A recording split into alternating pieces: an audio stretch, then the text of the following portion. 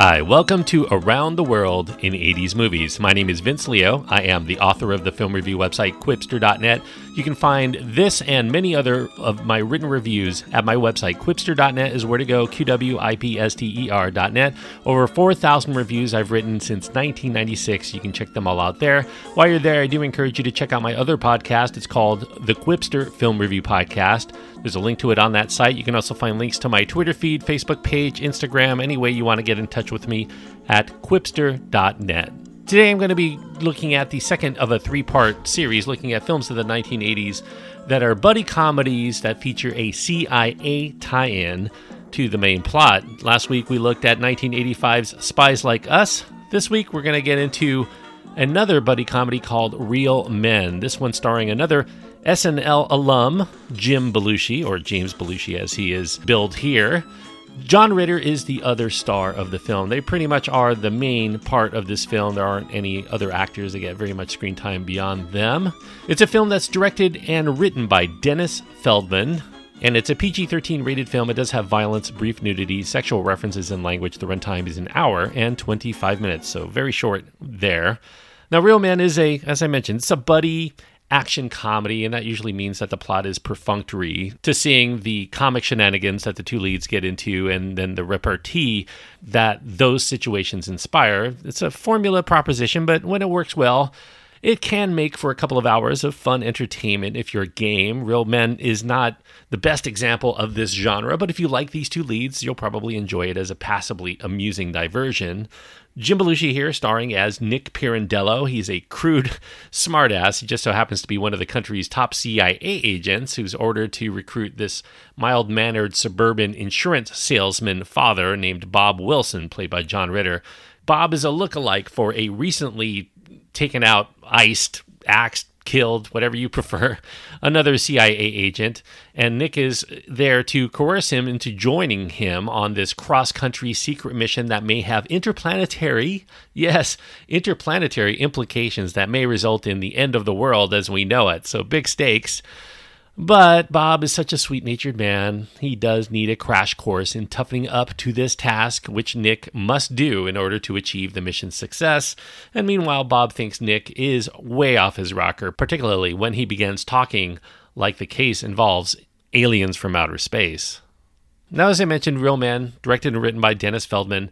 Feldman came into the world of screenwriting after a respectable career as a still photographer. He first sold screenplays, including films that came out in the mid-1980s. Just One of the Guys was the first one. And then he did another screenplay called The Rose of Tibet. Now, that screenplay would end up getting its name changed. It would eventually become The Golden Child. Yes, the Eddie Murphy film from 1986 after it was rewritten several times. Feldman had the option here of directing his own screenplay, which would not only mark his debut as a director, it actually would end up being his only attempt in his career. Although Real Men did receive mixed to poor critical write-ups at the time of its release, it did score with audiences during its test screenings enough for them to think that they might have had something relatively decent on their hands. However, the MPAA initially slapped Real Men with an R rating, and that caused the producer, Martin Bregman, to order re-edits to the film to get it down to a PG-13 level, and he also wanted them to tinker with making the characters a little bit more defined, so that caused a little bit of editing to the point where there are some moments in this film that don't quite make a lot of sense because there were things that were taken out, resulting in that very short 85-minute runtime. Now, Real Men did not get very much of a distribution from the struggling studio United Artists at the time. United Artists were still in the red after they had that debacle called Heaven's Gate. They put so much money into that, made almost nothing back from it, and they were still reeling from that.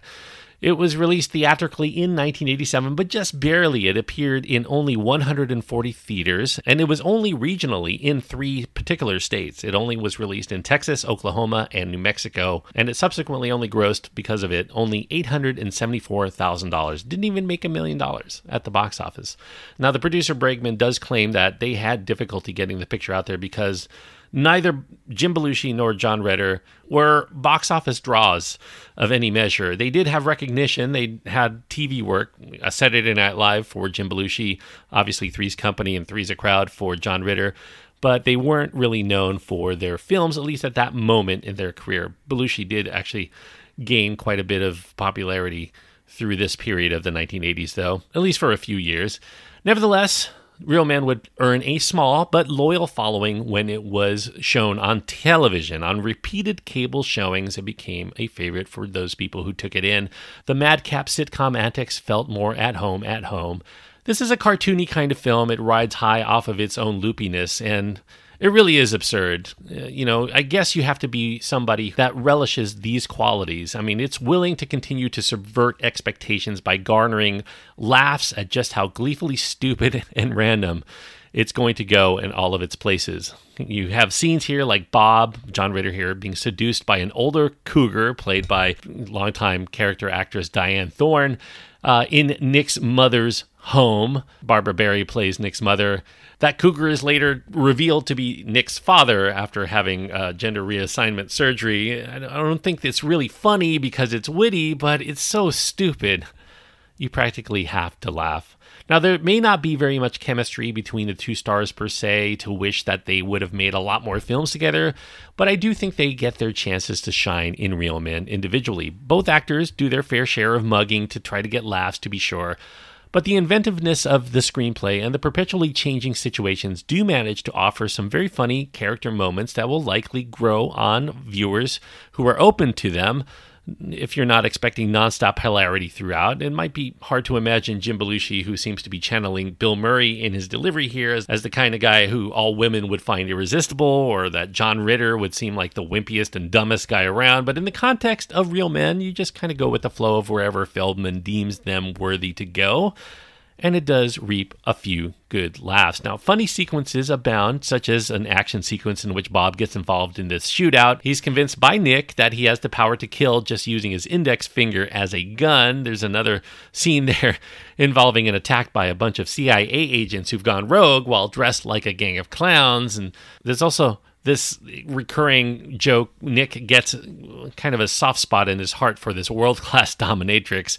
The two leads actually begin to learn from one another in terms of their outlook on life. They rub off on one another in that way. It's silly, it's surreal. Real Men, I think, manages to be a comedy that will likely, as I mentioned, grow on many viewers who are willing to tune in to its totally preposterous wavelength. I think it's proper to call this film an uneven misfire of sorts. To be sure, it is not a great film, but I do think that Real Men remains an enjoyable one. If you're in the mood, a rare mood, for a low-rent and way out of left field comedy full of a lot of silly throwaway moments that ultimately culminate into a feature-length film, I think that Real Men might be that guilty pleasure that you're seeking. So it's a movie I've reviewed twice. Last time I gave it a marginal not recommendation. This time I'm going to give it a marginal recommendation of 3 stars out of 4. 3 stars on my scale means that I do think that it is worthwhile for people who like this kind of movie. You definitely have to like the kind of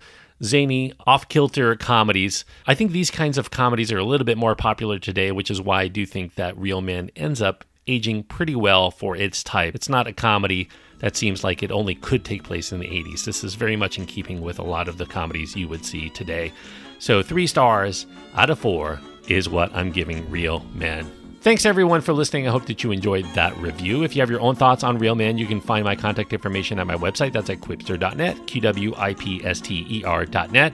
As far as what I'm going to be covering next week, I'm going to stay in the same year of 1987 for a film where, well, I started off this film in which there were 2 men who were in the CIA. In this last film, 1 man is in CIA. This film I'm going to be reviewing next week, the 2 buddies in the buddy comedy are neither CIA agents nor men. They are Shelley Long and Bette Midler, and they starred together for an uproarious comedy from 1987. I have not seen this film for a very long time. I don't even remember what I thought of it, although I do know that a lot of people do enjoy this film to this day. It is called Outrageous Fortune, a film by Arthur Hiller back then. I'm looking forward to getting into that for next week's episode. Outrageous Fortune, if you want to keep up with the movies as I get to the reviews. And until next time, thank you everyone for joining me on this trip around the world in 80s movies.